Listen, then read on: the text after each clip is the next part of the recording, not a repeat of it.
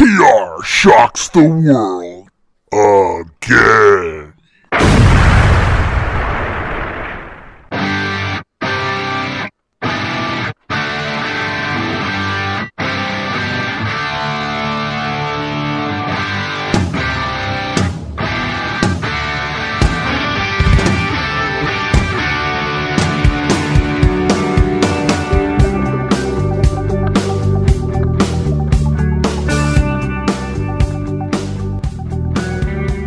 Hey guys, welcome to the pilot episode of TR Shocks the World. At least that's the working title this week.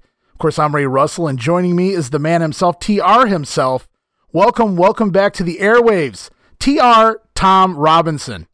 What's happening, Double R? Nice intro. A little bit of hair metal into some blues or some bass or something I heard there. I like the intro a lot.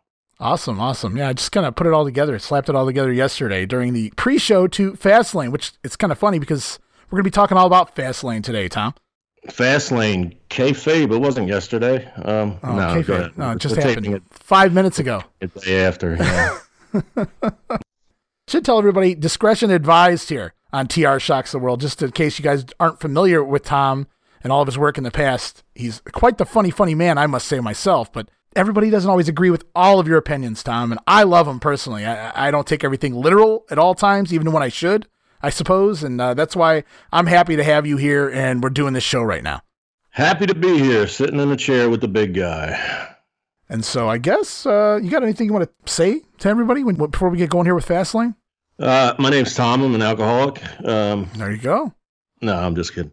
That's an AA introduction for those in the 12-stepper. I'm good. I drink about every 2 weeks. I know I was portrayed as a problematic, show-wrecking, Foster Brooks drinking man, that's old school.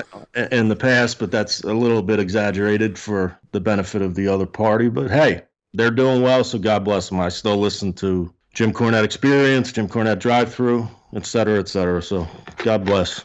Yeah, I don't know if I could live without listening to Corny from time to time. Quite the entertainment is Jim Cornette for sure. Yeah, I don't agree with him much. And it sucks because I'm old friends, I guess friendly acquaintance in this wrestling thing. You can never really call someone a friend unless you're kind of in their daily life. But I mean, the last time we talked, we were cool, and but his opinions are very different than mine. I just love Jim for his knowledge in the history of the business and things like that. And obviously, he can make you laugh too. Yeah, I mean, when he's on, especially what you said, historically, I mean, there's maybe a handful of people like him that have that kind of knowledge, that kind of collections and so forth. So hats off to him. Sorry to go sideways on you like that already. Dude, we can do whatever you want to do here. These people love listening to Tom Robinson. That's why you're back. And that's so whatever you got to say, we're listening. I'm listening. I'm having a good time already. But we can talk Fastlane if you want to get to the Fastlane pay-per-view. Happened 5 minutes ago. I put some air quotes around there, though, Tom. It was at Tropicana Field in St. Pete, the Thunderdome, if you will. And I think you caught the pre-show. Did you catch the pre-show match? Yeah, that was Bro against Muhammad Atta. Well, I call him Mustafa Ali, but he claims that it's pronounced Mustafa Ali. So I don't know. I think it sounds better the other way, but who am I to tell him how to say his name? Yeah, I mean, he must have forgot to pray the sixth time yesterday because the finish didn't go his way, did it? I suppose not. Of course, this U.S. champion Riddle, used to be Matt Riddle, but Vince said, pal, we don't do first names here.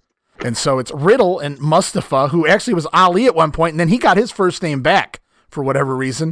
Of course, Retribution at ringside with him. This was the rematch. I guess Ali had won a non-title match over Riddle on TV, and then they had a title match on TV, which Riddle won. And then come Friday, before the pay-per-view, Vince realized, hey, we need more filler on the pay-per-view, pal. So they booked this match, a rubber match, so to speak, between the two here on the pre-show.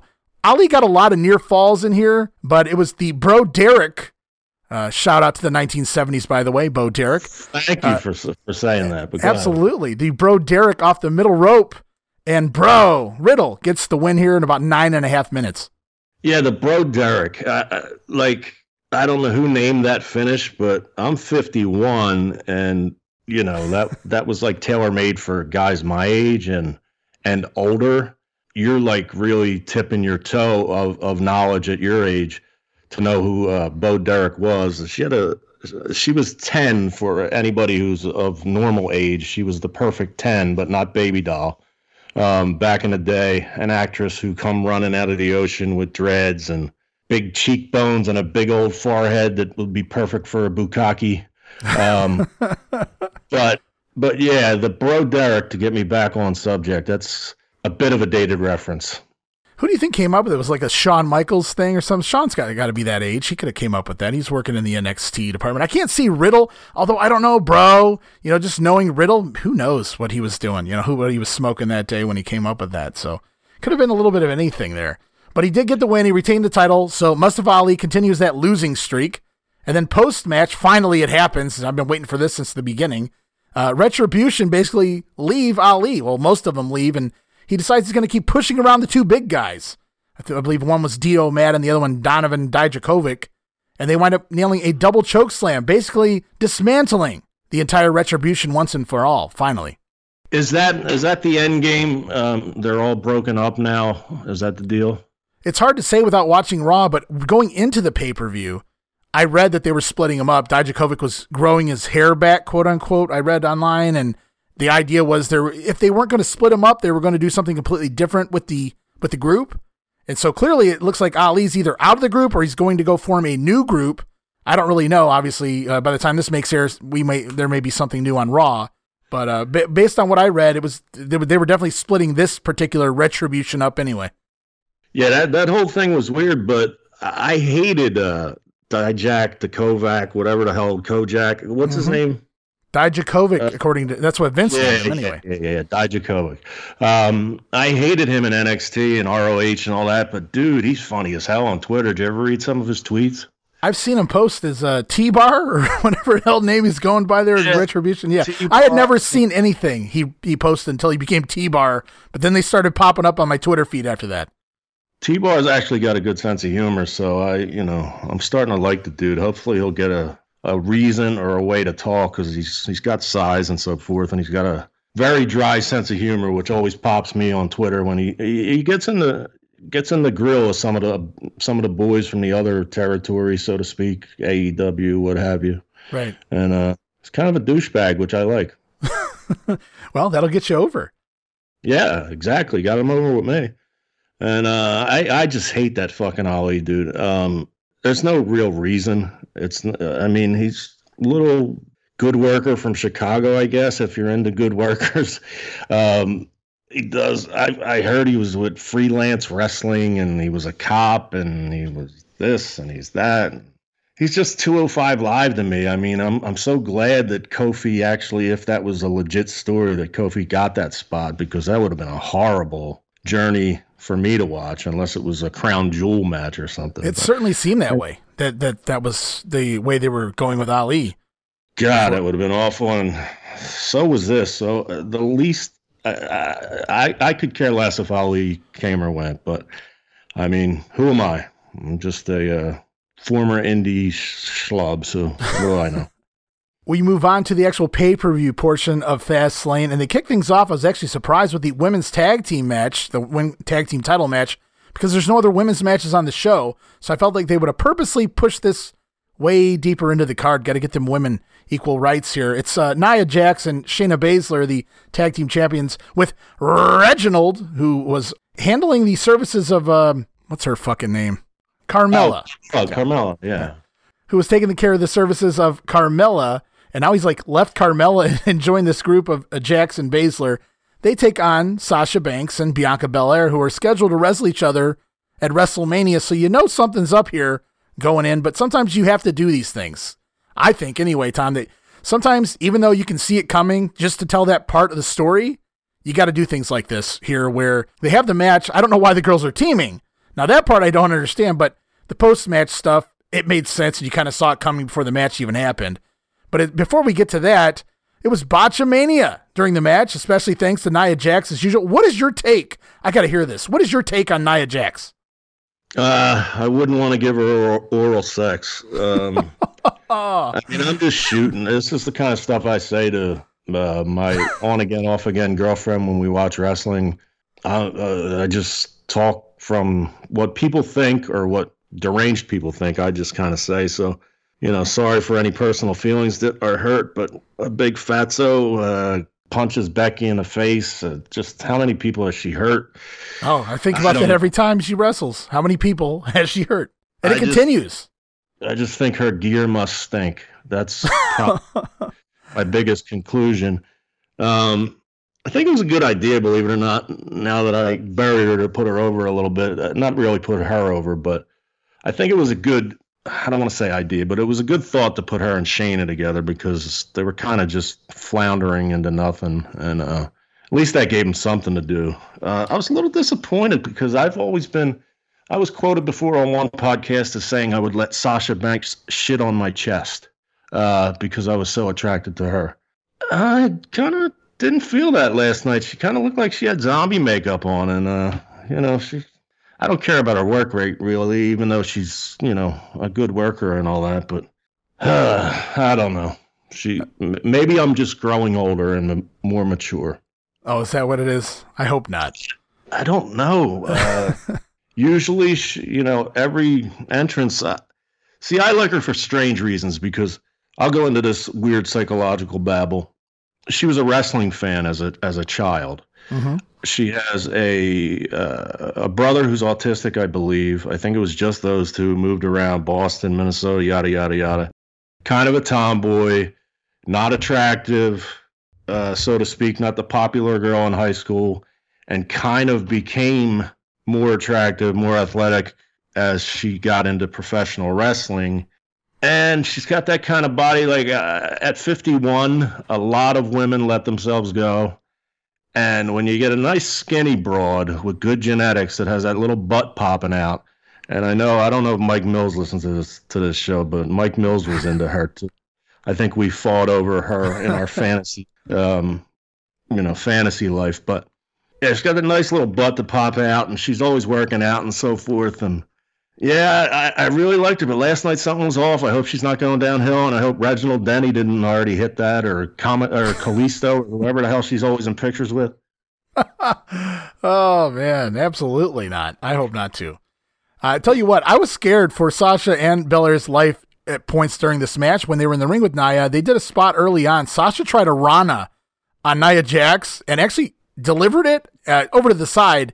I was really scared, like, who would call this spot with Nia Jax? You have to trust her to flip her entire body over top of you. And Sasha, she's a petite girl. I mean, she's, skinny-wise anyway. She's kind of tall, but, man, that's a scary thing. And then later on in the match, they did another spot where Sasha tries a tornado DDT on Baszler by running up Nia Jax. It makes sense. Nia's like a fucking tree.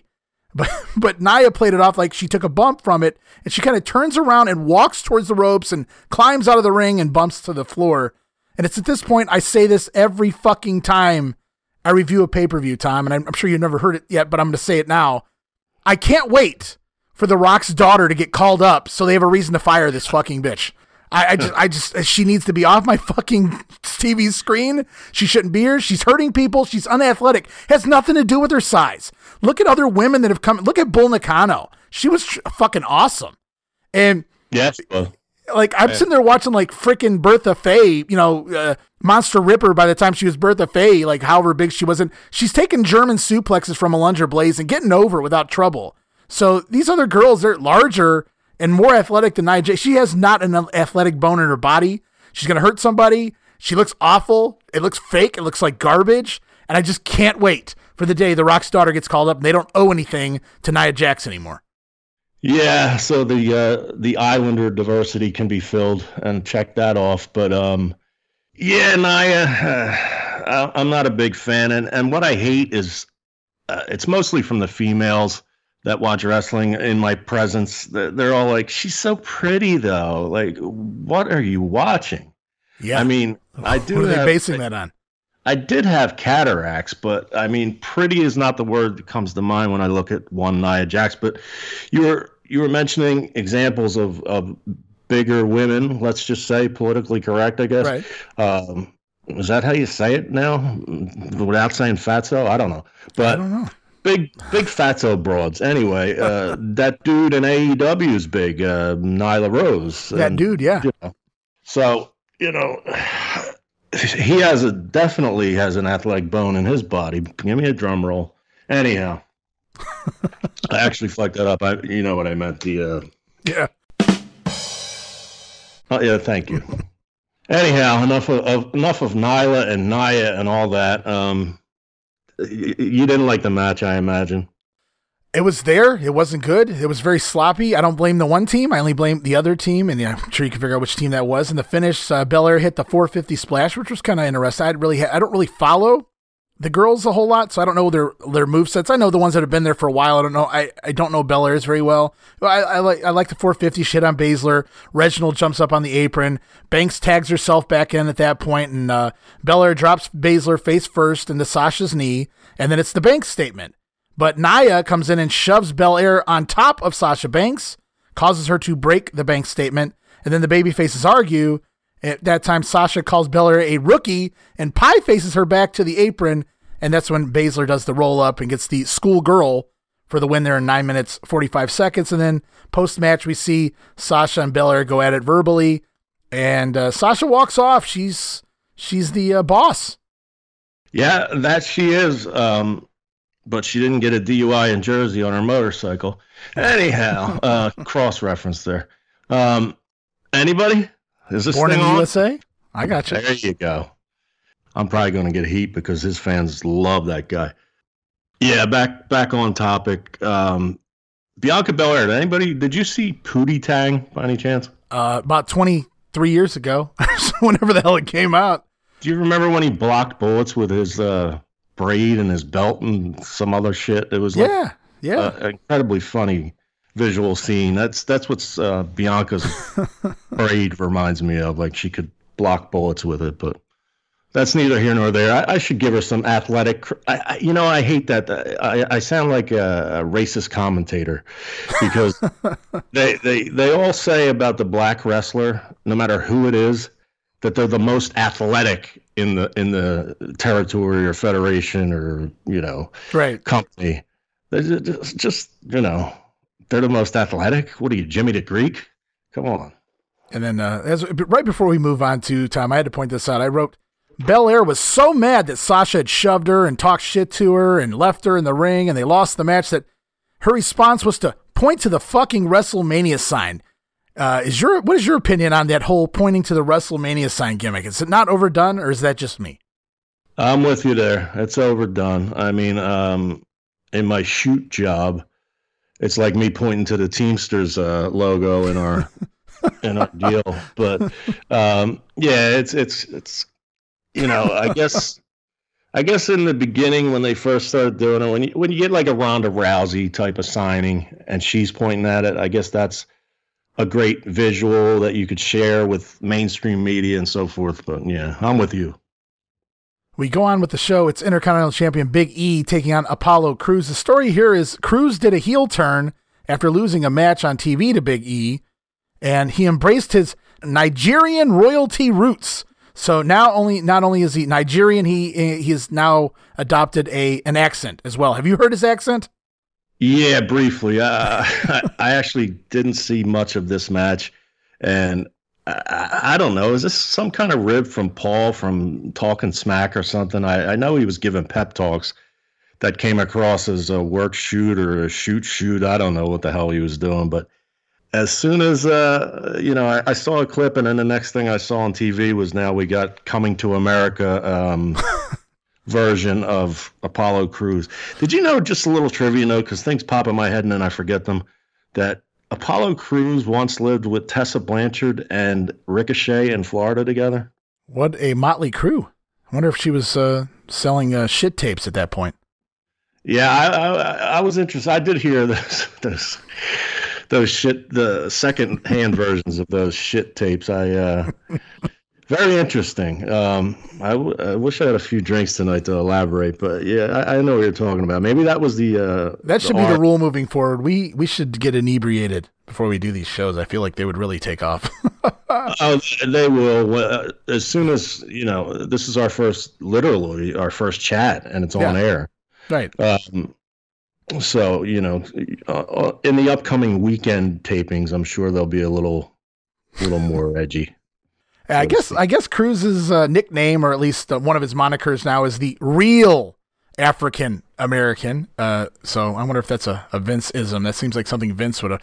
Yeah, you're going to be the real African American. Yeah.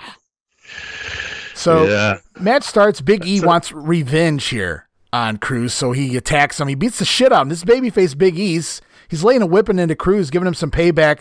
Does the splash on the apron twice, and the match goes on, and Cruz makes the comeback. Does the old Rolling Germans. I guess I don't watch enough modern wrestling to see the Rolling Germans used that much, because when I saw him busted out, the first thing I thought of, I had to go back to Kurt Angle and Chris Benoit to even remember the Rolling German spot.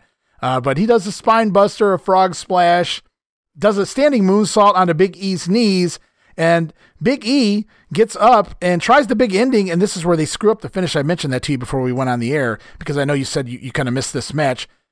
Big E goes for the big ending, and Apollo Crews kind of slides out and goes into an inside cradle, and then they do some kind of weird pivot, and Big E kind of bridges, and the referee counts 3, and all of a sudden Big E won, and it was just very awkward and out of nowhere, and it was clear something got screwed up there.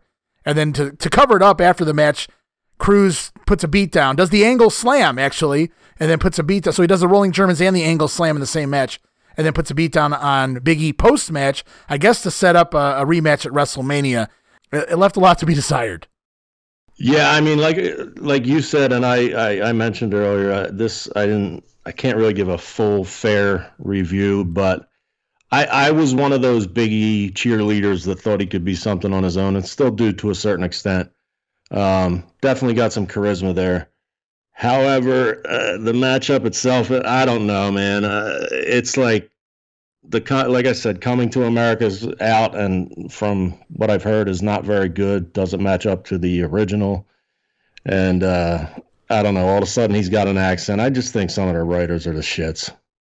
Some of them, all of them. Let's get rid of the entire writing staff. Who's still there? You got to smart me up to certain things, because my wrestling news comes from Twitter mostly, so I don't know all the ins and outs. Is it still like Jeff Jarrett and Road Dogg and Pritchard and people like that, or is it just Pritchard's been out? I think Bruce is right under Vince, like he used to be, up Vince's ass. He knows Vince inside out. He is Vince. He's like an extension of Vince. You know what I mean? Like, as far as what Vince wants.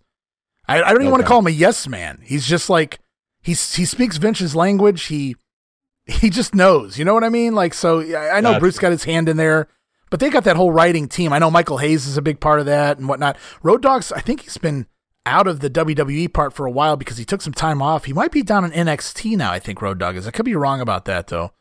But it's hard to say. They have like fucking 24 writers in general. I used to have a little fantasy about being part of that. And then I just heard that, like, Stephanie will yell at you for a half hour on end in front of everybody if you have an idea she doesn't like. So I've heard the same. I couldn't imagine that if you're, Freebird Michael Hayes and you've sold out the Omni when you're like 19 or in the Superdome or whatever. Yeah, Superdome, then the Omni, then Dallas. Then you got a little princess grown up chewing you out in front of the boys. I don't know.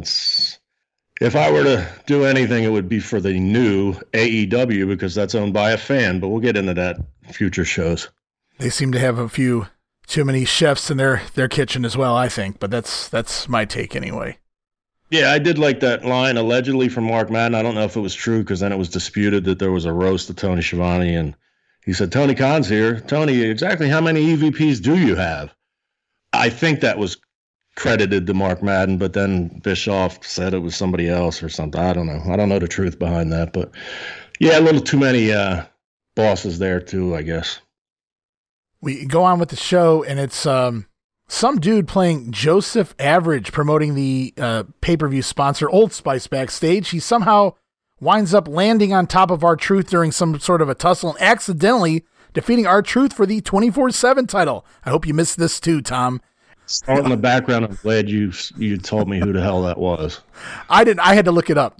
I cheated on this angle. This was happening in between matches, and I was doing something. I was in the room, but I was doing something. I'm like, what the fuck is going on?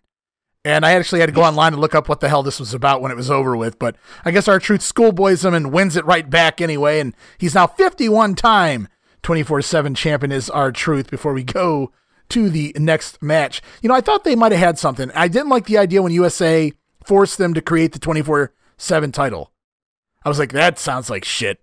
But once they got it going, I was like, oh, if they can come up with some fun shit like they did with Crash Holly with the hardcore title, something clever, something different every week to where it means something, okay.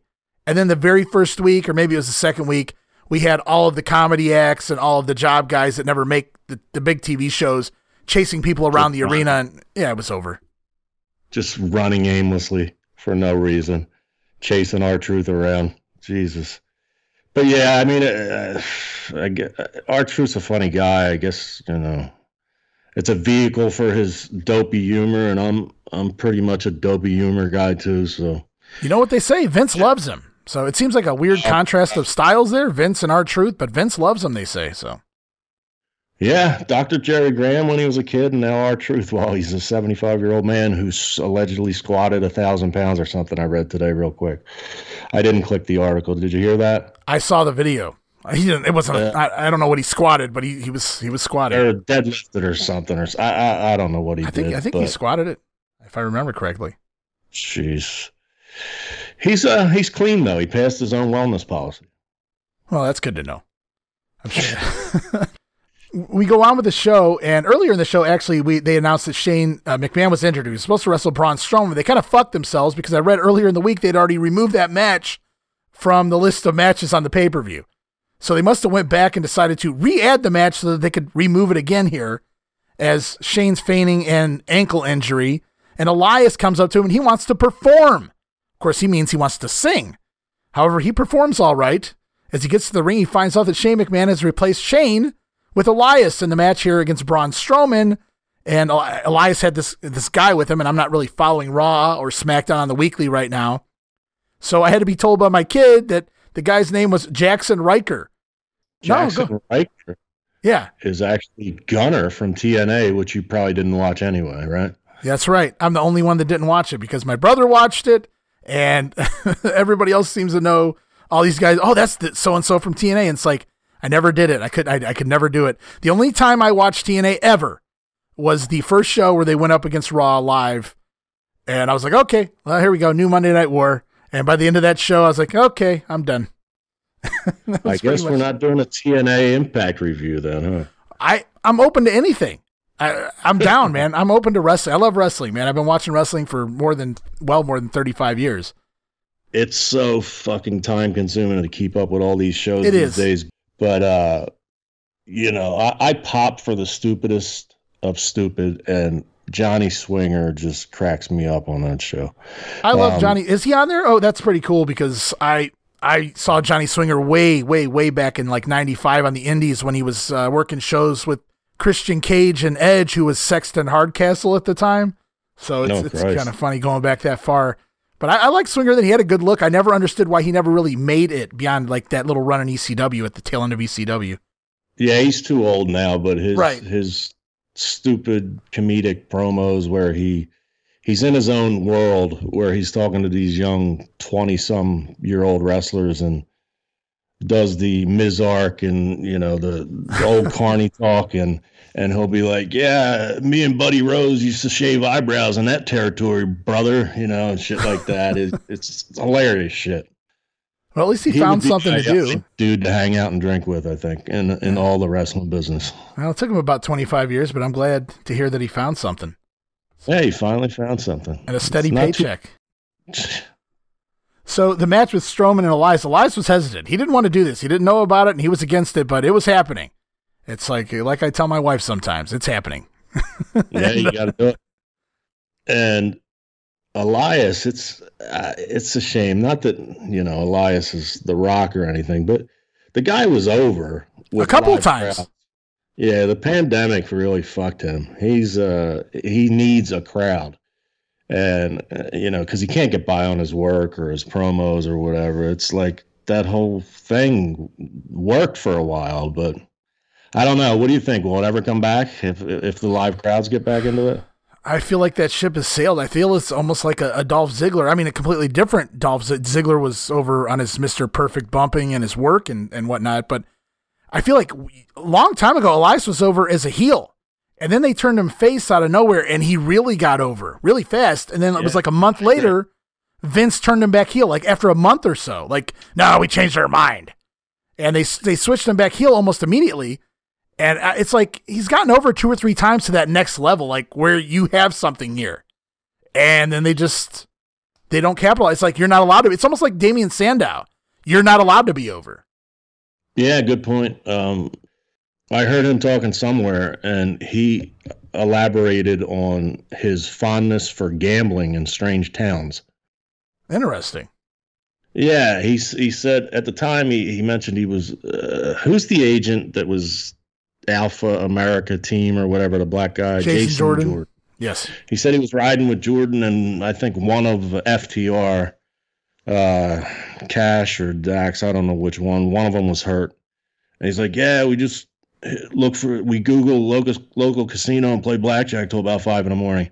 I can tell you from personal experience, that's not a good habit to have. So I don't know if that affected his status anywhere or anything, but certainly can make you tired and miss the gym and all those kind of things. And your payoffs need to be a lot bigger if you're in that world. But I digress. Hey, I'm a fan of blackjack. Oh, me too, but it's not a fan. I get you. So this match, though, it wasn't really much of a match. It was Strowman manhandling Elias and Riker trying to help and Strowman manhandling him as well. There was a spot in the floor where Strowman hit Riker and he didn't really connect with him, and Riker kind of slow motion sold it anyway, or after the fact. It looked like shit. But it allowed Elias to take over momentarily, nailed the DDT and his flying elbow. But that was just about it. Strowman comes back with a choke slam, running power slam. This match was over in 3 minutes and 50 seconds, and obviously this is all to build to Strowman and Shane McMahon at WrestleMania. Yeah, what's he going to jump off of? There you go. I think one of my kids pointed this out to me. Sometimes they say out of the mouth of babes. My kids sometimes have more logic or as much logic as I do when we're watching this shit. And one of them go to me, why is he afraid of Braun Strowman, but he wasn't afraid of the fucking Undertaker in Hell in a Cell? I said, you know what? That's a pretty damn good question. Yeah, that makes sense. Makes sense for sure. I don't know. Maybe it's Braun. I saw Instagram. Braun was banging that Camille Brickhouse for a while, or at least he had her on his lap. You familiar with her? Yeah, I'm sure that's probable. I saw them together, and then now she's fucking that dude that Ric Flair, Charlotte was banging, and they had a domestic assault with Flair involved. Right. She's with him now, so lovely. I love these little romances. There was no girls, when I came around, and even when I was just stooging driving people, there was like literally no girls. Then came Missy Hyatt, Medusa, etc. But it was like Moolah and Judy Martin. I could imagine these days if there was still a hotel scene, like I oh my god, probably be a ring rat. Yeah, I'd say. By the end of the night, I'd probably end up with Shayna Baszler and Nia Jax. But you got to start somewhere. Yeah, well, you can always go up from there. That's for sure. Yeah. Somehow in bed, Nia Jax would hurt me. Yeah, I would imagine. I could see that. Smother you. Sorry, baby. Anyway, she's so pretty, though. Yeah, that's somebody's opinion, not mine. Yeah, I'm with you. We get a backstage segment next. It's Matt Riddle walking around, because that's what people do. They just walk. He's walking around with a scooter. He's trying to sell Shinsuke, trying to get him to go into business with him on some sort of a scooter deal. Talking about putting LED lights on him and all these other things. And he goes into this comedy bit, and I put air quotes around that for anybody who was wondering. He starts talking about his cousin Skeeter, who had a scooter and all this other horse shit. You can see where that's going. And as they pan out to see what Nakamura's going to say back, he's gone. He's done. And I don't blame him.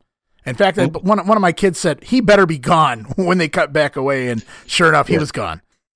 That was a little piss break for Shinsuke, like the rest of the audience. But yeah, he disappeared. Riddle, I don't know. I don't know what to think. I try to have a little loyalty to guys that were at the Monster Factory. Danny Cage has always been cool to me. And that place has a special little place in my heart from Larry Sharp and the good old days as we reminisce. But I don't know. I don't think as highly of Riddle as everybody else. I think that that pays off for me now because I watched everything for 30 some years, and then there was just this big boom of all these other promotions that came out. I'm like, I can't do this. I don't. Oh well, this one's really good though. I'm not watching it because I don't think that it's good. I'm not watching it because I just don't have the time to invest. Because once I start watching it, then I have to watch it every week, and I just can't do that. So I try to catch up. I play catch up on things. I read what the hell the storylines are. I might go watch a match if it's supposed to be good. In general, dude, I can't watch 3 hours of Raw, period, much less every week at this point, like I used to do, and things like that. So it's fun, though, watching these guys when they get called up, or even when I watch the NXT pay-per-views and stuff, because I don't watch NXT every week. So I base everything really on their work rate and their character, their personality, really, coming to the ring, what they do in the ring, their psychology and things like that, rather than having to watch their shit every fucking week. So my ideal of Matt Riddle was I enjoyed his work against most of the guys I saw him in the ring with on the NXT pay-per-views. However, the gimmick itself, I get it. It's whatever. They say Vince doesn't get it, which is why he's not really getting push. Right. It's just like Rob Van Dam times 10 though. Like he's more of a burnout, you know what I mean? And it's whatever. Rob Van Dam meets Fast Times at Ridgemount High. There you go. Jeff Spicoli. Spicoli, yeah. Confused with Louis Spicoli and et cetera, et cetera. But like I told you, these things pop in my mind and I got to say them out loud before I forget them. And I apologize to people that heard me before, more jovial and doing impressions and so forth. I kind of got a shit voice tonight, so bear with me. But I'll tell little tidbits to kind of make up for it. When Matt Riddle was at the Monster Factory, Danny Cage had Jerry Briscoe come in. And of course, he had a group which then featured the now Nick Comoroto, the always Nick Comoroto, who's on AEW television. Big monster of a kid. If you haven't seen him, check him out. Mm-hmm. But a real like JUCO All-American and some other dude, Billy something or other, who I don't think followed through. But they called them Shooters Inc. So when a Briscoe hears that, Jack's deceased, but Jerry will still fight anybody. Right. That's a little video while Riddle was stretching. I could probably find it if I really searched hard, but Jerry snuck up behind him and hooked him for a second, and then Riddle kind of got out of it, and they just laughed it off. But Jerry still got him a little bit. That's always fun, man. Would have loved to have seen that. Yeah, Jerry's getting up there in age, man. It's cool to always hear Jerry Briscoe's story, though. Yeah, it looked like he hooked him a little bit, before, it was playful, but you could tell he wanted to send a message like, yo, you ain't that tough, kid. I got to give Riddle one thing. At least he's outside the box. He's not the cookie cutter gimmick. Like right now where it's just, I'm dude, which is pretty much the gimmick. Ricochet is, I'm dude. I do a flip, but I'm dude. There's not really more to the character. Yeah, my old friend Dave Meltzer, who my new friends from my other basketball show, Nathan Bush and Tim Dombrova, name drop Q here. They don't really agree. They didn't grow up getting the Observer like I did, so they argue with him on Twitter and all that shit. I try to remain neutral and friends with everybody. He said flat out that the two biggest stars on the business are going to be Matt Riddle and Ricochet a couple years back, and not so far. Well, that's no fault of their own, especially Ricochet. When I saw what he was able to do just in NXT, I thought the same. I mean, I get that he's smaller, so he's already got that going against him there, in the bit once he gets called up in Vince's eyes every week. But other than that, I thought like the sky's the limit for this. This is one of those guys like a Daniel Bryan where you can't really keep him down. You just can't do that. It's a disservice to your own company. But they did it, didn't they? They sure did it. They found a way. And I kind of jumped on the bandwagon. New Japan used to come on Access TV. Two WWE employees, Kushida worked Ricochet. And that got me. I was like, wow, these guys are both really good. And I thought the same Ricochet coming in, and then I saw him I have an odd picture with me, him, and Sammy Callahan together. It was at a House of Hardcore show, and they worked later that night, and they had a damn good match with strangely different styles. So anyway, I'm just putting over Ricochet after I kind of shit on him earlier. Nothing personal, Ricochet. Well, no, I mean, you can't really do much about it when you're hindered. I mean, you've seen what happened to guys. Like I said, with Sandow in the past, with poor Zack Ryder, who got himself over, he paid for that every week. I think he got his back broken about 10 weeks in a row there by Kane. It's just true. It's gonna be what it's gonna be. He didn't become a star, but when you end up with Tennille Dashwood for about a year, and then Chelsea Green. Oh my God, it's a equal payoff. I'll take that. Cardona. Yeah. Absolutely is right.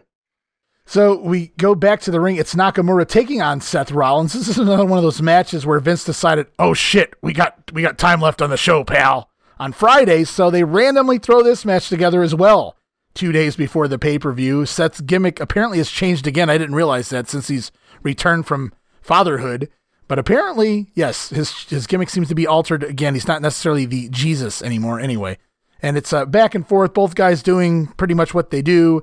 It's a lot of near falls and doing their finishers. Nakamura countering the curb stomp. Did a nice Michinoku driver near the end of the match. They set things up for the Kinshasa. Rollins kind of rolls through to block it. Nakamura blocks yet another curb stomp late in the match, but Rollins with I called it a unique kick to the face. Didn't really know how to describe it. Sets it up and does finally nail the curb stomp, or as they call it now, the stomp, for the win here in about 13 minutes. So they gave these guys time. They pretty much did what you would expect them to do without really tearing the house down. Yeah, both good workers. I mean, could you imagine if that was, remember Sami Zayn against Nakamura for NXT? Yes. Could you imagine if that was, no discredit to Sami Zayn, who's a heck of a worker too, when motivated and young and less injured, I guess. But and less Fidel Castro-ish. Yeah, true. Good reference. Seth against Nakamura back, at that point would have been amazing, and live crowd fitting in and all that. But I just kind of caught the end of it, and that kick was.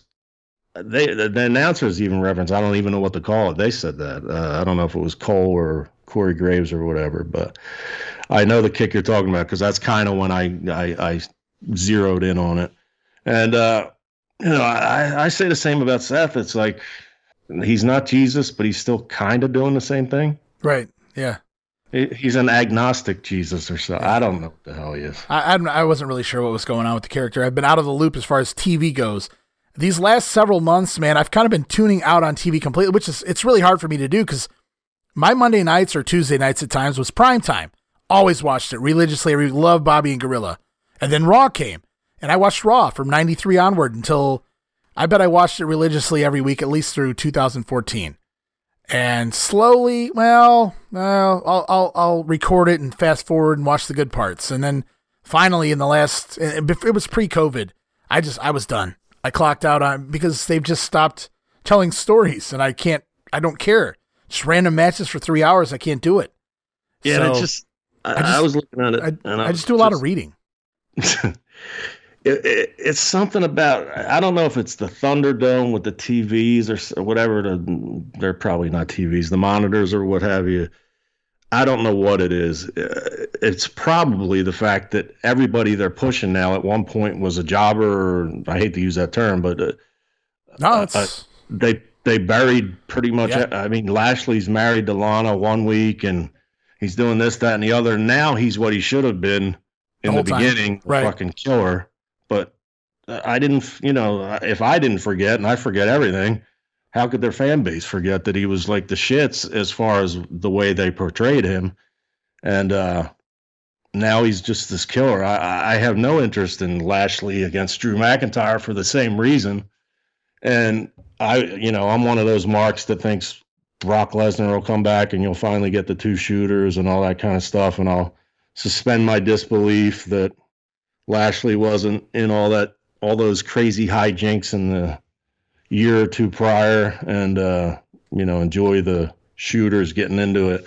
Another trivia note, I saw Bobby Blaster Lashley, managed by Kenny Bolin in Louisville, his second match on TV ever. I was sitting front row in the Louisville, whatever the fuck, OVW arena. Right. Wow. I might have said this somewhere else before, but I went to Nashville, Louisville, Memphis. I used to be a little more into things. I'm kind of stable now and stay home a lot, but I called OVW because I did have the relationship with Cornette, and it was his voice. I left a message, hey, this is Pissy. For those not familiar, future episode, I'll explain. I said, I'm in the area. I'll be down. I'm stopping by the tapings, yada, yada. And I had this girlfriend who was, 15 years younger than me. She was of age, by the way. But she was Liberian, of Liberian descent, as dark chocolate as you could be. That time I was doing juice. I got tattoos, bald-headed, long black beard. I looked like a shorter version of one of the Harris twins. So we looked completely bizarre together, but somehow we went out for a little while. And I walk in expecting a warm welcome that I haven't seen Cornette in a while. He didn't get the message, and I went up to Lance Storm, and I was like, hey, man, I'm an old friend of Jimmy's, just stopping by to see him. He let me right in, man. Jimmy's like, hey, what the fuck are you doing? And I'm like, it wasn't angry. It's just like, Jesus Christ, I ain't even seen you, but you can't be back here, brother. He's like, Danny Davis going to kill me. So I was like, no problem. I don't know how it works. Didn't you get the message? Goes, no, I didn't get any message. So he let me sit in the front row, and that led to me seeing the aforementioned Bobby Lashley second match ever. But very cool. Fun story. Hope that was a good climax to the... The only way you could have done that Cornette impression better, you left out the F word. There was not one mention of the word fuck in there anywhere. True. Leave it to me and fuck that up. There you go. Yeah. We get a promo. The Nightmare begins, I guess, tomorrow, it said, on Raw. Rhea Ripley debuts on Raw. There's rumors that she's going to be replacing Charlotte at WrestleMania, wrestling Asuka. I don't know if that's going to be true or what happens with that. This might be a good time to talk about Charlotte and Andrade getting released and directly after the pay-per-view, and perhaps Rhea Ripley replacing Charlotte. What's your take on Charlotte? Do you think she should be following her man out the door here, or just staying and getting paid? Because they reported today, Demeltz, that's what I always call him. I call him Demeltz. I don't know him like you, so he's just Demeltz to me. That's Dave Meltzer for those who don't know. He reported that, I lost my train of thought. Oh, that she's making over 7 figures now between the WWE, the merchandise, everything they have her lined up in, and now she's doing that movie, that new Walking Tall. Have you heard that? Yeah, I did hear that she's going to be, I guess it's with the gender equality revolution, women's revolution. She's going to be like the main character, correct? Yeah, and you can insert your jokes about her carrying a stick in her hand as well. Yeah, there you go. But yeah, I'll let you continue so I can figure out what's going on. No, I was just curious your take on the whole Andrade and Charlotte thing, if you have one. I fucking hate Andrade. I liked his match with what's his name, Johnny Gargano, NXT main event way back then. I think he can work. A lot of those guys can work, but I think it's really a secret. El Chapo's drug cartel in Mexico used to be wrestling fans, and I think this is on the down low. I think we got breaking news here. I think that their plan was to train some of their soldiers, use the steroids, learn the professional wrestling business, and steal the daughters of the Four Horsemen.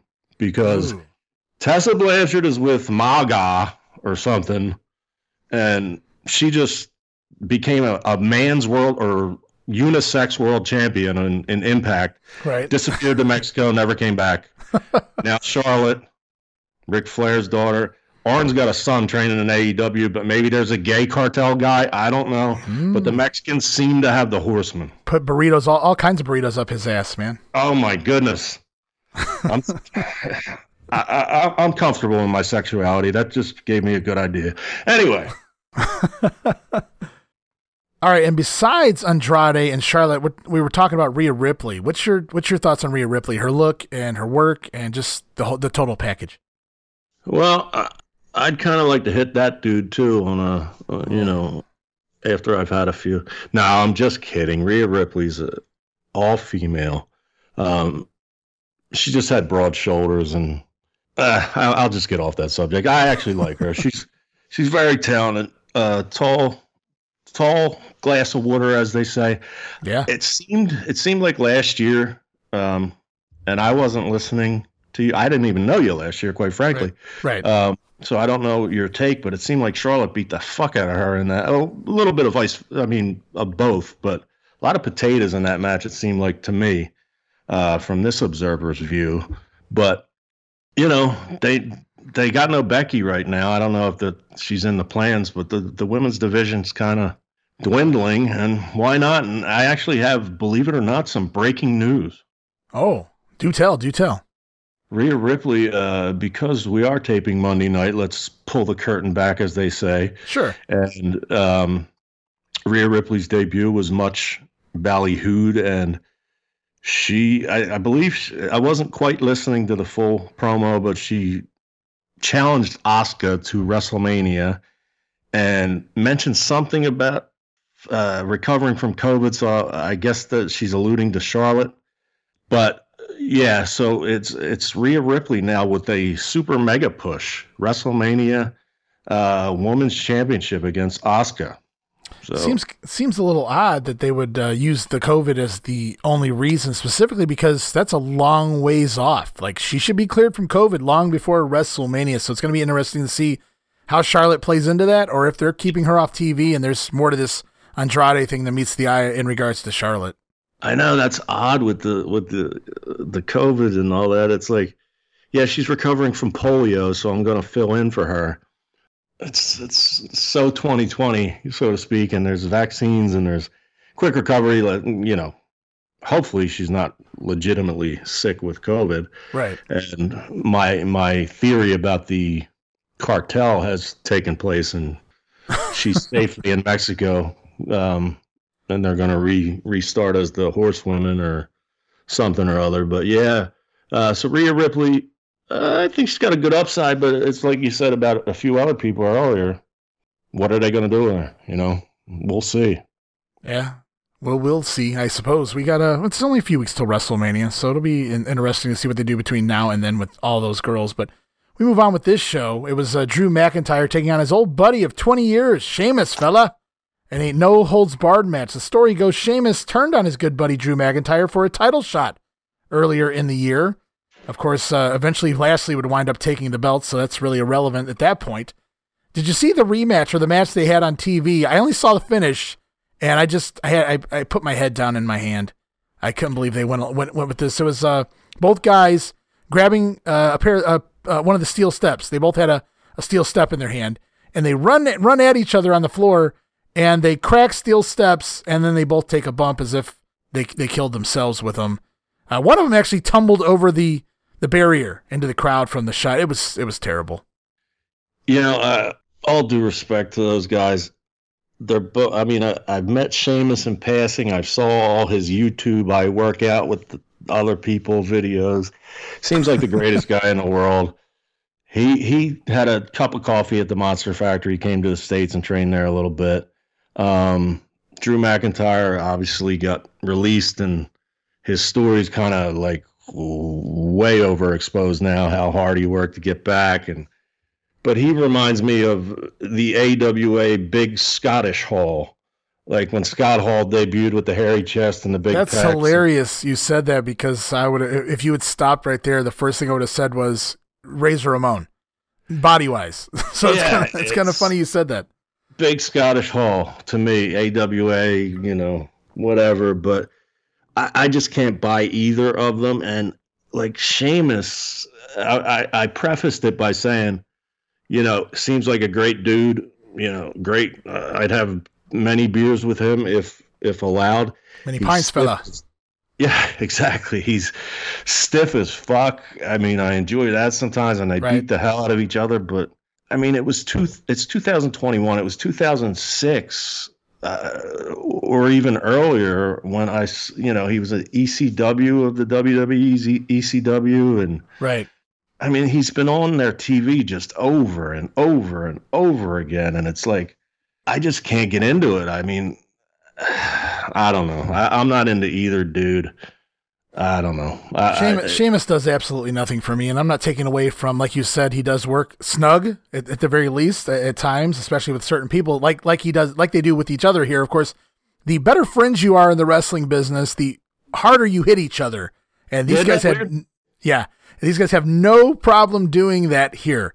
They beat the shit out of each other. It was like Valentine and Garvin at Royal Rumble 90, like where they just chopped the shit out of each other for 20 minutes. Only this was a lot more than chopping.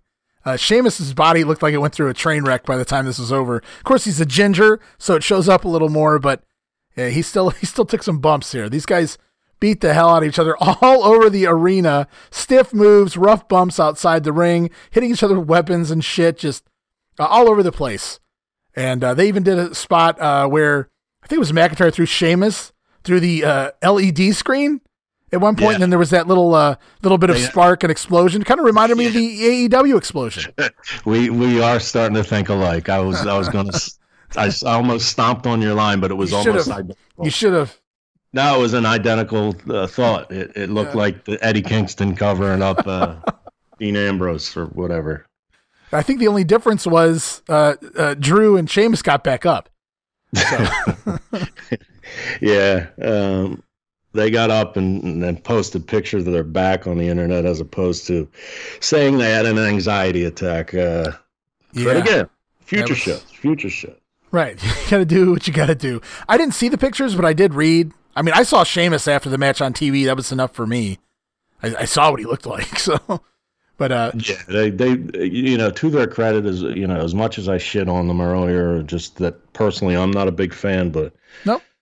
I mean, as a totally unathletic person right now, and one that was declining athletically when I was learning how to front bump and back bump and all that shit, everything hurts. And those guys really beat the fuck out of each other. So if you big bastards are listening, I'm out of my prime, so don't fuck me up if you see me. But, good match. Yeah, they fight their way finally back to ringside. Sheamus with a bro kick sends Drew over the barrier. They get up on this platform that just happens to be there right behind the announce table for whatever reason. And Sheamus points to the WrestleMania sign and says, I should be going to WrestleMania, fella. And then he does white noise off the barrier through the announce table as the virtual fans chant, this is awesome. I love the virtual fans, and that's sarcasm there. I hate the virtual fans. Is that like OnlyFans? Oh, never mind. Oh man, I don't know. I'd have to ask Sunny once she gets out of prison. We'll talk about that. Good old Sunny. Future shows. I bet Vince has got to love. Yes, future shows indeed. Vince has got to love being able to finally, after all these years, create the narrative live as far as what he wants the fans to do. It's scary what he might come up with. Like, let's just mic out the audience and keep this going, beyond. Yeah. They're all mutes. That's some good shit. Yeah, some good shit, pal. Yeah, and of course, Bruce just bobblehead yes. But credit to him, too. Make them dollar bills, y'all. Hey, man. I ain't mad at him. But you got it, man. We go to the finish. Sheamus slides Drew McIntyre into the ring after the white noise spot and slides a part of the table in the ring as well. He's going to try the Alabama Slam onto the table. But the Alabama Slam. Yeah. And Drew counters and turns it into the Future Shock DDT instead onto that piece of the table. And then the Claymore kick ends it in about 19 minutes, 40 seconds. So Drew McIntyre picks up the win on his way to WrestleMania to challenge Bobby Lashley for the belt. Hey, another stupid fact that has nothing to do with what we're talking about, but you said Alabama. You said Alabama Slam. There was this gym called Iron Sport. It's still there, and don't know the little town. It's near me in Delaware County, Pennsylvania, suburban Philadelphia. The owner was a world-class, strong man type. So a lot of the boys, would go there, and he would graciously, block off wherever they wanted to be private and what have you. So they may even still go there. Bob Holly, I saw him on on the treadmill, and it was my chest day, which hasn't happened in about fucking 7 years. But anyway, it was my chest day when I was actively weightlifting and exercising and so forth. And I didn't know Bob Holly from Adam, but we both went to the same bench, which was, odd. And I had to sit there and act like I didn't know who he was, which was weird. But eventually I moved to like the next one, and Bob Holly was a big dude and, alleged tough guy and whatever. He all he did, and granted, if you watched Randy Orton's Broken Skull session last night, he talked about maintaining and using high reps and lightweight. Maybe that was the situation, because Bob Holly on the bench never went past 225. I thought I was going to see him throw up like 405 or even more. Right. I was actually overdoing it, trying to like catch his eye, so to speak. How gay does that sound? Anyway, but yeah, he just did reps with 225, like 5 sets of 10. I was shocked because I was at that time, I did my set of 135 warm-ups and then a set of 10 at 225 right alongside good old Bob Holly. And he stayed at the same weight and just did a lot of reps. And I sat there and almost gave myself a fucking stroke trying to impress. And trying to impress Bob Holly, who probably never even looked over, huh? Yeah, he was actually pretty cool. I had to say something. I said, "Yeah, I respect your work and all that kind of shit." And I always, Mark. I did the whole gym attack thing, but I had gym etiquette. I didn't bother him. Right. And he was cool. He didn't, come over for dinner or anything, but he was a good guy. To me. To me, I mean, right. Well, to a lot of other people, to Matt Capitelli, maybe not so much. Maybe not. Yeah. Well. Oh Christ, Capitelli's dead, isn't he? Yeah, that's what I was gonna say. They could do the old storyline where Eddie Gilbert says that Lawler killed Andy Kaufman, gave him cancer from the pile driver. Maybe Bob Holly stomping Capitelli, that put him out. I don't know. Could be. I don't know. I'm sorry, Matt Capitelli, wherever you are in this universe. I didn't even think of him being deceased when I brought that up, but okay. Everybody's deceased now, brother. I know. I'm 51, and I keep putting that over. I think that's some kind of subconscious thing, but it's shocking, but it isn't if I think about how old I actually am. Like, everybody I thought was cool when I was a kid was 10, 15, 20 years older than me, and the male life expectancy is not that high, especially in the wrestling business and rock and roll or whatever else I might have enjoyed. So, I guess it's not really that surprising, but I just hate to see the young guys go. Like you mentioned Eddie Gilbert earlier and stuff like that. Guys are going in their 30s. That's the shits, man. Especially when they were like some of the best. Oh my God. Eddie, it's hard to say. He had his problems here and there, but if he straightened out, God knows he had such a brilliant mind where he'd be. He might be in a WWE writer's room or AEW or wherever else. Yeah, there was definitely somewhere for him. No doubt about that. Yeah. I'm being more comfortable. I'm feeling more comfortable now, Mr. Russell. Well, that's good. Always good to hear. And it's a non-alcohol comfort. Now I'm going to ruin it for you by talking about Randy Orton versus Alexa Bliss. Ugh. So this goes back quite a while, but long story short, Randy Orton burned down the body of The Fiend back at TLC in December, and Alexa Bliss has basically been doing that Papa Shango voodoo shit lately, making Orton spew black shit out of his mouth. And, by the way, shout out to Barry Orton, his family, all the Orton family. Barry Orton passed away, Barry-O. Yeah, Barry-O, rest in peace, sir. So, but Orton comes out to the ring and immediately begins spewing the black Papa Shango shit from his mouth here, as Bliss is out next, and the lights go pink for their match. And Orton tries to come at her once, and this is when we begin the silly camera angles. He walks into a wall of flames, for lack of a better term, so he backs up. Oh, no. So he charges at Alexa next. She sidesteps, and he does the old Road Warrior Hawk, nails the post, and goes flying to the floor.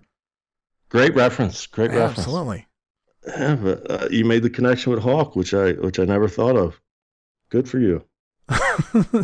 So on the outside, Orton's selling, and he finally gets up. He starts stalking Alexa around ringside, And then she stops and she looks up in the sky and she looks back at Orton and lights fall from the sky. She tried to murder him. It was an anvil came down at one point. What the fuck was I think it said Acme on it. Exactly. And then Randy tried to run away after Alexa painted a hole on a mountain. But anyway. That would have been awesome. With a train coming out of it. Oh, see, they could have worked that into the cinematic shit. See, now they're going to steal your idea. You better charge them if you see that shit happen at WrestleMania. Yeah, I don't know what to say. I mean, I could be a get off my lawn type of guy. You got 10 years my junior, I believe. It's just, I don't know. It's not, especially a guy like Orton who yells at everybody on Twitter and stuff and comes from 3 generations of pro wrestling and even Bray Wyatt, he's 3-generation guy. Yeah, he's 3. Yeah, they're both, that's right. They're both 3rd generation. And Alexa Bliss, from the looks of her, has got 3rd-generation boobs. I think she's had 2 surgeries from the looks last night. I was enamored by the portions of the costume anyway. Yeah, she's, I think she always wanted to be an actress. And from that standpoint, I guess she's good at this. But I don't know, dude. I think that's Jeremy Borash oriented. I think he's something to do with all that shit that's going on. And if people like it, I don't know. Do you see quarter-hour breakdown? I guess there is no quarter-hour breakdowns on pay-per-views, but has there been any on TV? It's all been pay-per-view, right? Yeah, quarter-hour breakdowns. That's all TV. I've never seen one something like that. I don't even know. I guess they could do that now with it. It was on the network. It's not going to be on the network anymore. Yeah, I wanted to ask about that, and this is a really stupid question to ask on a podcast while you're trying to entertain people. But I downloaded Peacock like when it first came around. I forget what I wanted to watch, 30 Rock or something. Here comes another name drop. Class of '98, Upper Darby. Tina Fey and myself, but future show. It's technically not true because I had to go to summer school. I was a bad student, but she was in my world cultures class. But I did not walk the aisle when she walked the aisle, but I was there with her, and she stole all her funny material from me. I believe it. That's not true. It's possible. I took it to the prom. No, I'm lying now. That's the worker in me. But let's get back to the worker in me. I love it. Let's get me back to where the hell we were talking about. So like the lights dropped. If you're talking about the match, or were you talking about something else? You had a question. Who the fuck knows at this point? I don't know. You got to lead me. Hold me by the hand. I'm walking with you, brother. So like the lights drop, and Randy Orton says to Alexa Bliss, "Are you trying to kill me?" And I wrote, "Isn't that the entire point of this entire fucking match? Like you murdered the Fiend, right? So why are you shocked that somebody's trying to kill you? I don't get it." Yeah, he did set him on fire until he was dead, right? Right, until he burned into nothing. Or so it seemed at that point anyway. So they finally get back in the ring, and Orton tries to charge at her yet again. This time she shoots one of them fireball gimmicks at his face, like Max Moon style, not like the Sheik style. And he kind of braces Orton. He takes a bump down. He's on his ass. And she just jumps up on the turnbuckle and waits, and Orton finally gets up, and he's like, "This is it. I'm fucking coming to kick your ass now." And that's when a charred hand comes through the fucking mat and grabs Orton by his ankle.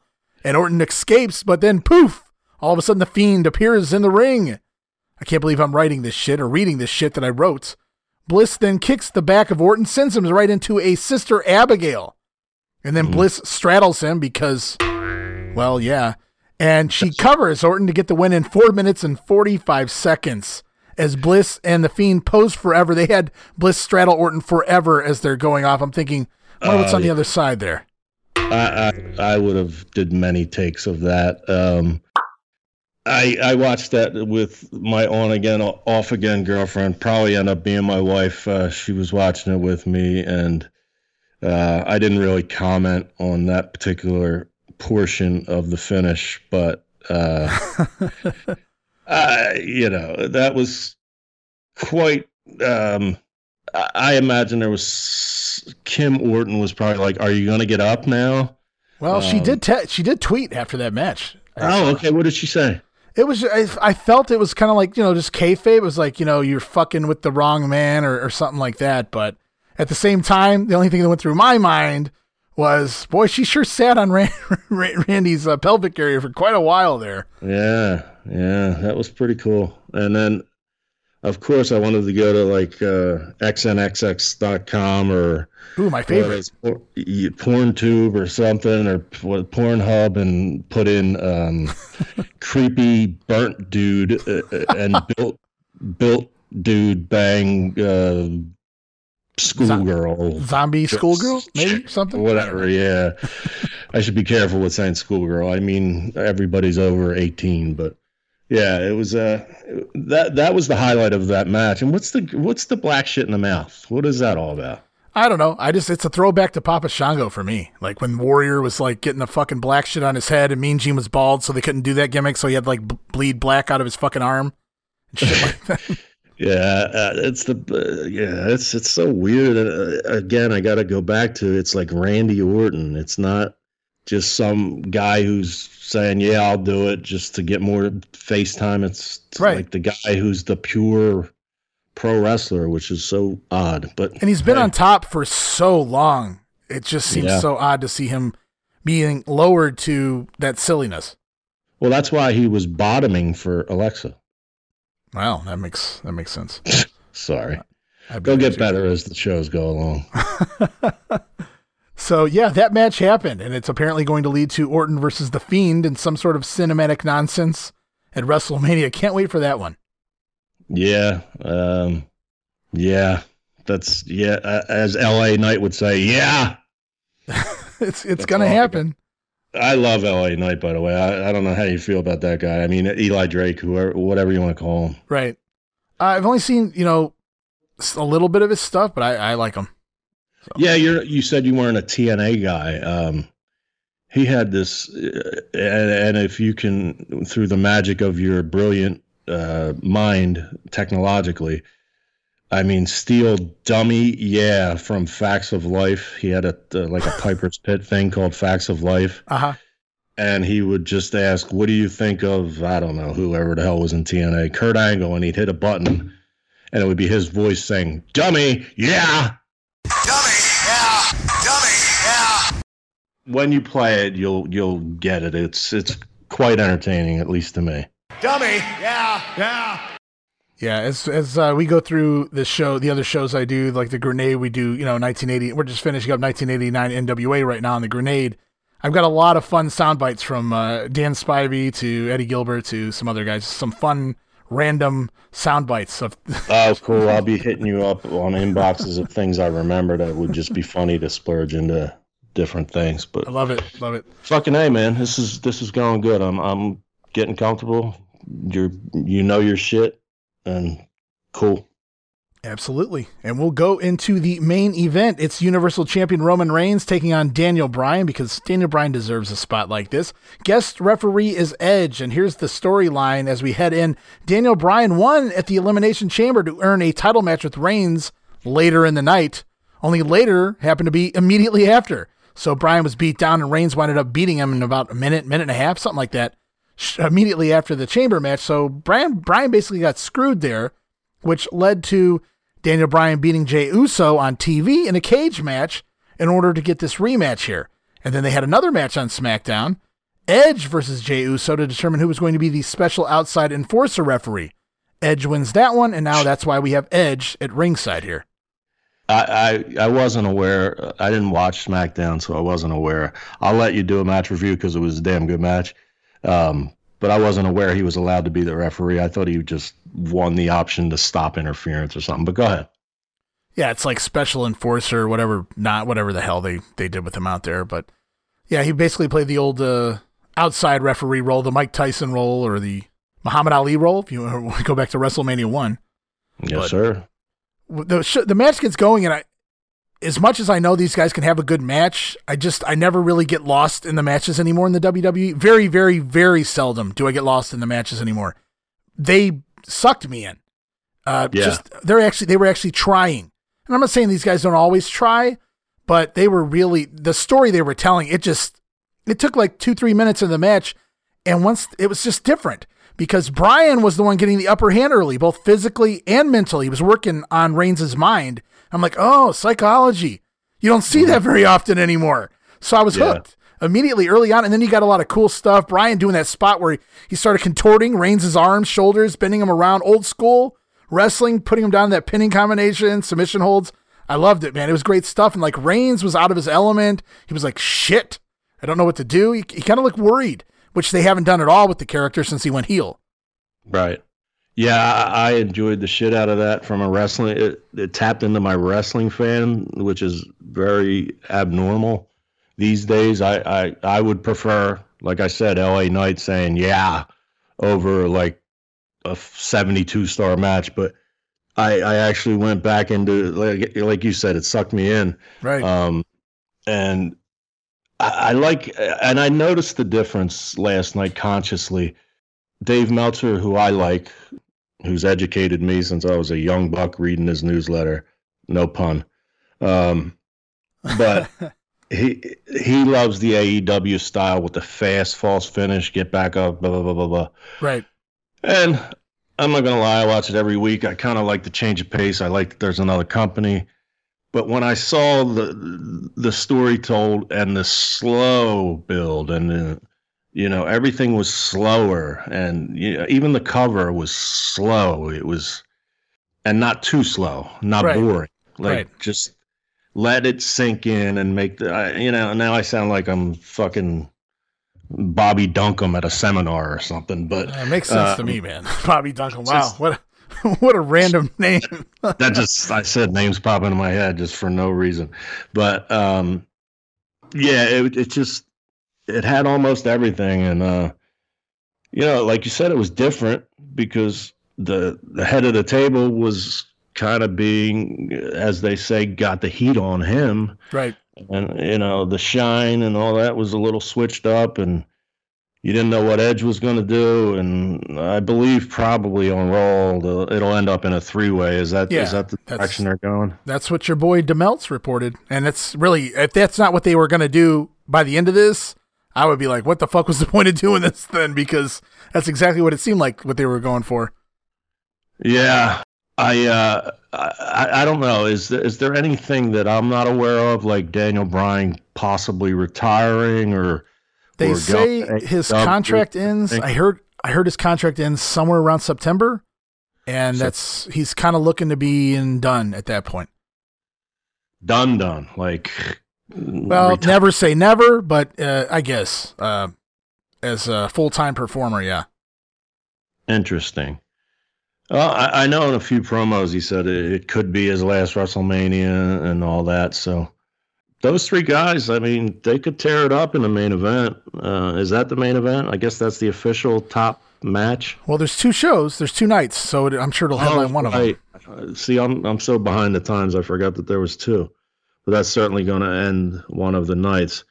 Yeah, I mean, I think they got a shot to really fucking burn the house down. Yeah, for the best match in quite a long time, honestly, after what we saw tonight. If they can orchestrate something with all 3 of them that can somehow even equal this, if not better, it's going to be a hell of a match, storyline-wise. If they can tell a good story, which all these guys are capable of doing. So as the match keeps going, it's back and forth. Reigns gets his. Bryan goes for a top rope Hurricane Rana, but Reigns catches him hanging upside down, jumps down, and locks it into a Boston Crab. I haven't seen that spot in a long time. That was an old Jericho-style spot there. It was kind of cool. I don't see that enough, honestly, to be honest with you. Bryan countered that, turned that into a pin. Bryan goes for Reigns' shoulder, goes to work on it, does the leap off the top rope, lands the knee down into the shoulder, locks in the yes lock repeatedly. I love that he kept going back to that submission hold, and Reigns was really selling it. Locks it in a second time, and Reigns picks him up and counters with a power bomb. As Roman stumbles into the referee late in the match, Bryan goes for the running knee, but Reigns moves, and Bryan knees the ref. Yep. And now that means that Edge has to take over as referee. But it's back to the yes lock in the ring. Will Roman Reigns tap out? Jey Uso. Uso runs to the ring and super kicks Edge, then lays out Daniel Bryan. Bryan then takes the chair from Uso and blasts him repeatedly with it. Bryan then noticed the referee's down, so hey, he uses it on Roman Reigns too. Bryan takes a big swing, but Reigns ducks. Bryan nails Edge. Instead, Edge goes down from the chair shot. Reigns then sets up for the spear, but Bryan counters it into the yes lock for the 4th time in the match. Roman sells. He tries to get to the ropes. He can't make it. and Roman Reigns has to tap out. It was unbelievable that they actually gave them this spot. They let Roman tap out here to put Daniel Bryan over. Of course, the referee's out, Edge is out, so nobody sees it. They don't call for the bell, but we know that Roman Reigns tapped out to the S-Lock at this point. Yeah, and when I watch wrestling with the aforementioned on-again, off-again girlfriend who will probably end up my wife, somehow she mentally turns into a 14-year-old, and we probably watched it a little late, and she popped. He tapped, screaming at the referee to wake up and screaming at Edge. So even getting the casual fan into the story. Yes. So it did suck her in, so to speak. I wish I could get sucked in one of these nights. But anyway, so it sucked her in, and then, clever finish, a great way. It goes back to the earlier question about creative. I wonder who produced that match. Who do you think put that together? I don't know. I'm sure Meltzer's going to say something about it. Hopefully, he usually talks about the big matches, who produces them and whatnot on the Observer that follows. So I'm curious myself. I'll be really interested because most of the guys, I don't know. It's the guys you think that might produce a decent match don't, and the guys you think wouldn't sometimes do. But it seems like they put more than one guy in charge of the matches sometimes. If you want my honest opinion, who I think produced a lot of this match, I think it was the guys involved. Probably so, with probably a heavy Edge and Brian. I don't want to downplay Reigns because he's been in big matches for quite some time now. Probably all three. All three probably have great wrestling minds, main evented. Well, Brian's had his hand in a lot of the storylines lately. The writing, I guess. I don't know that he's a writer, but they're listening to him. He got Cesaro pushed again. He has a lot of pull over there on SmackDown behind the scenes. No shit. Well, yeah. Good for him. And, she's my girl is a religious but total Bellas watcher, and tells me as is my wife, sadly. I gotta admit, I watch some of those shows just to see like the backstage interaction of like a random Miz, Dolph Ziggler, and Zack Ryder or something, stupid where I might pick up a tidbit. But, she'll tell me they're living in Napa and this one's prettier than the other and yada, yada, yada. But what I was speculating is he retiring? Is he going to AEW? That show would lead you to believe that he may be retiring. Right. And they go into the finish. So Brian has Roman Reigns tapping, but there's no referee. Edge gets back up, grabs the chair, and blasts Daniel Bryan with it. And then he nails Reigns as well. At that point, it seems like Edge has snapped for whatever unknown reason, and he says, "The belt is mine. This is mine." And he just leaves the ringside. And we get a third referee to come down as Roman Reigns rolls over on top of Daniel Bryan, makes the 3 count. Roman Reigns retains with the help of Edge, of all people. Match went about 30 minutes. And I love the post-match as much as I love the finish. Roman Reigns' facials were tremendous here. Like, his face was like, he told the story without having to say anything. It was, holy shit, I tapped. I know this guy can beat me. It was a different take of the Roman Reigns character since he's turned heel. Absolutely agree. I mentioned Meltzer. He tends to go higher on the AEW side. Right. And I'm interested to see in how he rates this because it was a damn good match, damn good finish. Nothing wrong with it, man. I enjoyed it as a wrestling match, and I'm not into matches as much as I used to be. Thumbs up from me, for sure. And quickly going sideways like I do. Edge, and even Christian now in AEW. I love Edge and Christian as like a Beavis and Butthead. I watched every episode on the network of their stupid show. They have... Yeah, in my mind, and Tommy Dreamer's their sidekick, so he's an Impact. So they got it all covered. But they have brilliant, stupid humor, if that makes any sense to anyone. Yeah, and great throwback references that only people like you or I might get too. Right, like obscure references which pop me, and like everybody else is like, "What are you laughing at?" And I love that. I love them in that, but.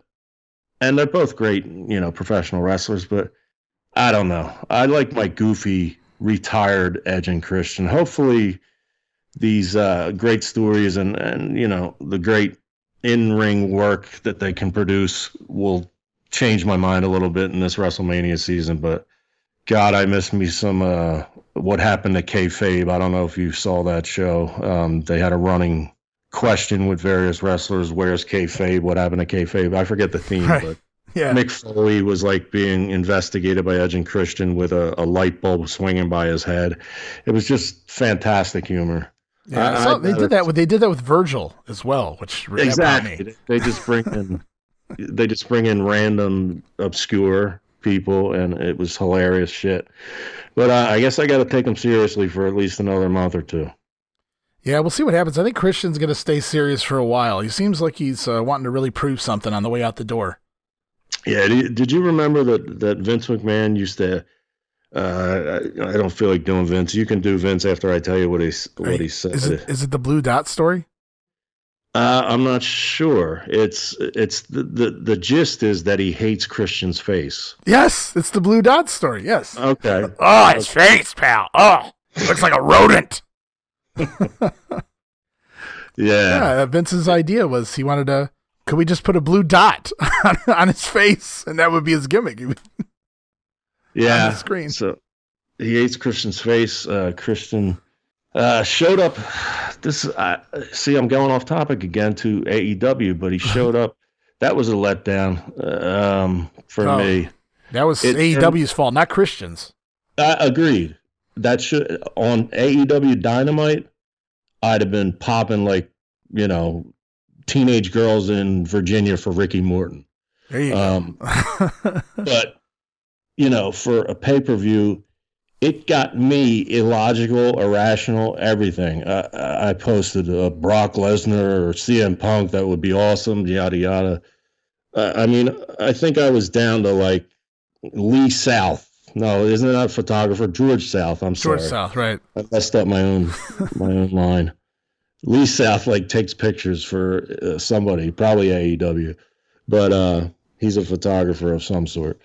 But yeah, we'll go back to WWE, but the big letdown on that, much like the exploding barbed wire and all that. But yeah, the next time we shoot the shit about maybe Dynamite or whatever the hell's coming first, we can maybe backtrack and talk a little bit about that. That works for me.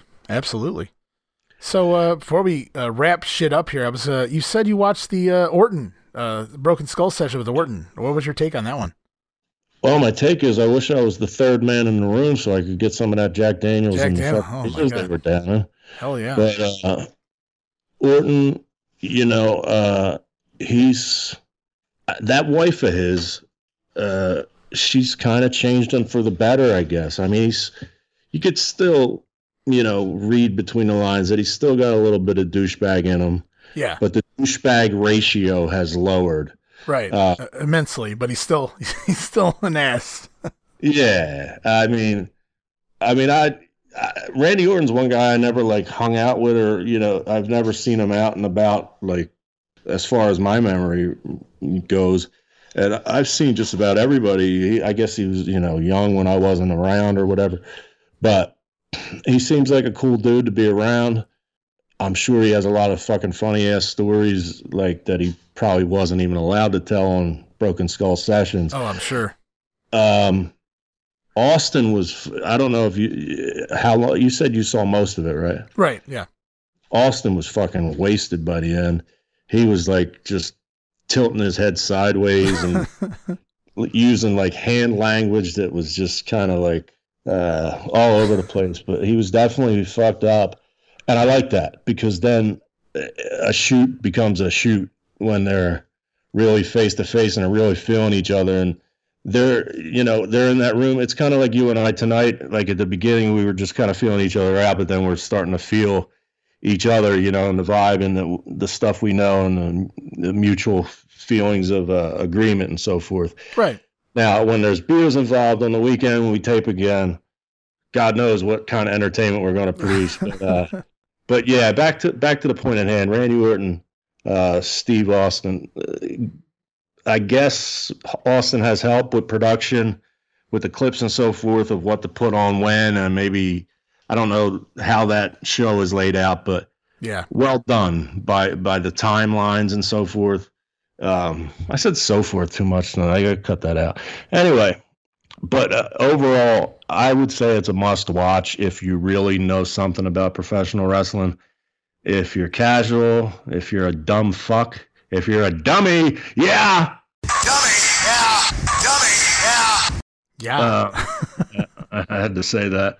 Then don't watch it. But if you really want to learn something, because he was complimentary to the guys that helped him, and he didn't put over too many young guys, but he was pushing Drew and telling some personal stories, some old school road stories, and fully admitted that he was given, the job and the push. Yeah, everything was handed to him, and he got away with shit that probably others probably wouldn't have.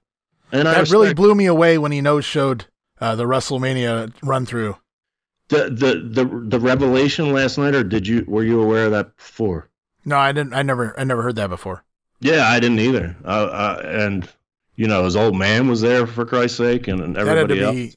Yeah, I mean, that had to be disappointing on so many levels. You let everybody down. You let the company down. You let yourself down. You let the Undertaker down, and your dad's standing there too. Yeah, and that maybe you can count them on one hand of guys that could get away with that and still, like he said, not get fired. That's what he said. He openly admitted that. Anybody else probably wouldn't have had a job. Yeah, so I mean, just a good Broken Skull Sessions, as far as I can recall, might be the best. Might be the one I enjoyed the most. I mean, I liked Undertaker, but I preferred Undertaker on Joe Rogan because it was kind of outside of wrestling, right? And he was more just like Mark, this big athlete guy who kind of explained things to Rogan, and Rogan was like talking about roids to him and shit like that. But yeah, for Broken Skull Sessions, I would give it 2 thumbs up. Yeah, I would too. And I'm not a Randy Orton fan by any means. I'm not into his style. I feel like his entrance is longer than the Undertaker sometimes. By the time he gets to the ring, I'm not. I'm down with psychology. I feel like some of the shit he does, and he defended that on that Broken Skull too, about all the stuff he does when he locks people into moves. They're not rest holds because he's doing this and doing that. I feel like he still does too much of that for my taste, personally. Right. I'm not a flippy guy, but I am also not a sit on rest holds for 10 minutes kind of guy either. So yeah, I love that. That's day and night. And I can really go back more than 20 years, the early RF video shoot series, before we found out he was a pedophile anyway. And Jack Victory did a shoot, and I go, I don't want to see a fucking Jack Victory shoot for. I mean, I love Jack. I mean, I loved him with John Tatum anyway. But I was like, what is he going to tell me? And I'm so ignorant that, he was there, when all this shit, all these companies and shit. So by the time I got done with it, that's when I learned it doesn't matter what you think about him in the ring. I mean, these guys, they've lived it, so.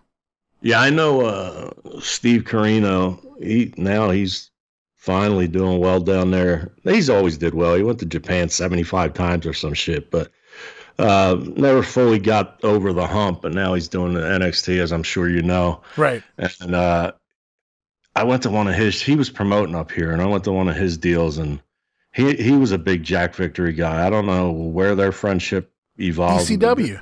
Was that ECW where they might have met? They were together, yeah. They were a group, if you want to call it that. And I actually met a wrestler, Matt Stryker, who's now the commentator on Impact, and the same guy that was the commentator on WWE or whatever. But Victory, drinking beers, drinking shots, and telling stories. That was fucking great, man. Oh, I bet. And once I saw that shoot, I'm like, this guy's like the guy you want to go hang out with and listen to stories. Yeah, man. It was killer. And as far as RF goes, can't confirm or deny. All I know is that what everybody knows from that Action News footage, and that certainly wasn't good. But that tells you the character of pro wrestlers. I think CM Punk is like the only wrestler. It was CM Punk and Samoa Joe for a while, but I think even Joe spoke to him afterward, and I think everyone has spoken to him since. So I believe that. I mean, most of them have done business with him since then. But again, It goes back to, like you said, the character of a pro wrestler. It's just the way the carny business works, man. You know, I'm a hypocrite because I was at one of them conventions and Gangrel was in a picture with me and Rob was there, and I was just like, okay, and I got a fucking picture with him, so I can't talk about them. I pretty much did the same thing, but at least I didn't hang out with them and ask where the kids are. But there's that. Yeah, Rob Feinstein, name blast from the past. Actually, I do have to kayfabe him. I have to kayfabe him, and or maybe if anybody listens to, I think the business is about to pick up because I'm going to plug it everywhere. So hopefully we get a lot of listeners. But if you're out there and you hear this, Cactus Back, that's correct. I didn't say it wrong. Cactus Back as opposed to Cactus Jack. Wrestling is a channel on YouTube. And they have these NWA matches when I was involved as a manager for Carl Uzo. Oh, wow. But unfortunately, they have the 1994 shows. Like, I'm on there with Lawler against Tom Brandi, and we had Queen Destiny in our corner and stuff. But I was involved in a lot of the finish, leg on the rope type shit. And I love all that nostalgic shit that I used to do. You know what I mean? And right. So I was searching for 4 hours the other night. But that same night, it isn't shown. I searched everywhere, but they have to have it if they have that show, that card, so to speak. Before the first thing in that show, it was Jerry Lawler and I, because I picked him up and we drove over, we had dinner, etc. And a pre-murderous Chris Benoit was in the ring, and we reenacted the Mexican angle where Jerry had a mask on and I was his interpreter, giving Chris Benoit a plaque for all his global accomplishments, and then Lawler just fucking cracked him with the fucking plaque, made premonition that he was going to murder his family. The old Austin Idol Lawler. Yeah, it was the same. Basically, Dennis copied the angle, but I was fucking flattered to be involved in it with those two fuckers, and I got to beat up the ring announcer, got to put the boots to Benoit. Can't find it. So if anybody can fucking, it's Cactus Back videos on YouTube, whatever the fuck they are. If you know them, if you're listening, please get a hold of me at TR Shock on Twitter. Well, I'm going to go on YouTube and hit him up, send him a message, and see if I can get a hold of him for you too.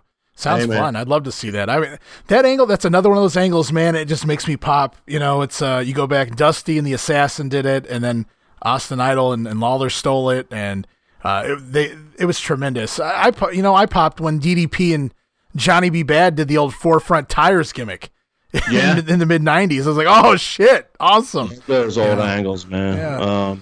And the thing is, it's one of those be careful what you wish for on my end, because that I want to see pretty badly, and I think it shines a good light on me, a positive light, because I believe I spoke well, and I believe I laid the shit into the people, and I believed it really looked like an angle. Mm-hmm. However, obviously those two were the stars, but I was a supporting cast member. But it was to set up, because later in the evening, it was Benoit Funk, which is also on this stream of videos. But the next time we came back, I forget if it was monthly. It was in Woodbury, New Jersey. I think we were every month, but we might have been bi-monthly or something. It was to set up Lawler versus Benoit, and that I want to see as well, but I don't know if I want the world to see, because I came in after the match. I think I was involved in the finish or some shit, and then Lawler decides to improvise on the fly and tells me, go get him, while Benoit is selling. And I was like barely trained on just the basics. And Benoit at that time was like regarded as one of the top 5 workers in the world. Right.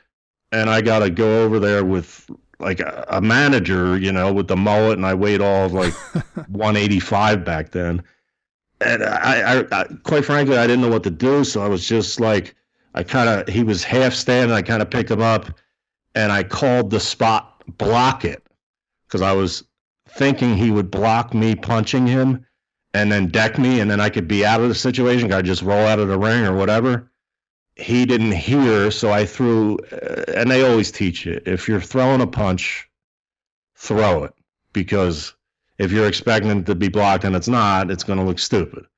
So if you're throwing it, throw it like you're throwing it. But I threw it as a youngster like it was supposed to be blocked, and I can't imagine how that looks on video. Maybe that's why it doesn't exist. Maybe somebody saved my reputation. But people don't do that in the wrestling business. They like to tarnish. So maybe it is out there somewhere. Yeah, maybe it's why I never got a six-figure job in WCW or WWE when I knew everybody back then. But yeah, I'd love to see that shit. So we'll try to make it happen. I'm curious. I want to see it myself. So I'm gonna go find this Cactus Back character. And if anybody out there listening knows anything about this video footage, make sure you hit us up. You can DM me on Twitter at WrestlingGrenade, or you can DM Tom on Twitter at TRShock. Yes, sir. And like, I don't want to selfishly just talk about these middle of their giant collection on there. They've got some Japanese matches from like the 70s and shit that whoever is or are the owners of this YouTube channel have a lot of rare matches, a lot of cool shit, dude. Yeah, I love watching the old Japanese stuff, 70s, 80s, early to mid 90s. I kind of tapped out in Japan in like around 2003 when they expanded into like 40 different promotions. I'm like, I can't do this. But right. I was a big Jumbo Tsuruta guy back in the day. I can see why. And Satoru Sayama was like really one of my favorites. Oh yeah, absolutely. Not that good of a person, but that's what I hear. Yeah, he's not known for being the nicest guy, but damn could he work in that realm, that style. Yeah. But I don't know. We got anything else, bud? I don't know. That's all I got on tap for today. I mean, it was just kind of a tryout, a pilot of sorts. So I didn't really have a whole lot in the can for this one other than just some basics, news that broke over the last 24 hours and then the old pay-per-view. Other than that, I think we're good for this first going. Hope you enjoyed yourself, Tom. Hope you're going to come back and do this again. Yeah, I did. It took me, a little bit to just loosen up from, just regular life activities and watching the Kansas Jayhawks, not to be confused with Bobby Jaggers and Dutch Mantell from NWA. Right. Yeah. Just got blasted by USC, so the mood was a little sour. But Dutch and Bobby lost a lot too during that era, so. Yeah, for sure. And R.I.P. Bobby Jaggers. But yeah, in the beginning it was a little.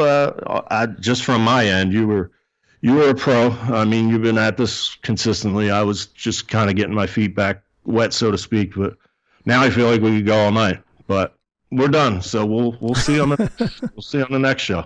Tom, I really appreciate you giving this a try, and I can't wait to do this again. I'm going to come up with a slew of shit, and every time you think of something, just drop me a line, and I'll jot it down. And anybody has any questions for Tom or wants to hear anything that Tom's talked about in the past, maybe elaborate more on that, do drop me a line at Wrestling Grenade on Twitter, or you can talk to Tom directly, like I said, at TRShock on Twitter. And Tom, if you have any other way you want them to get a hold of you, you can tell them right now.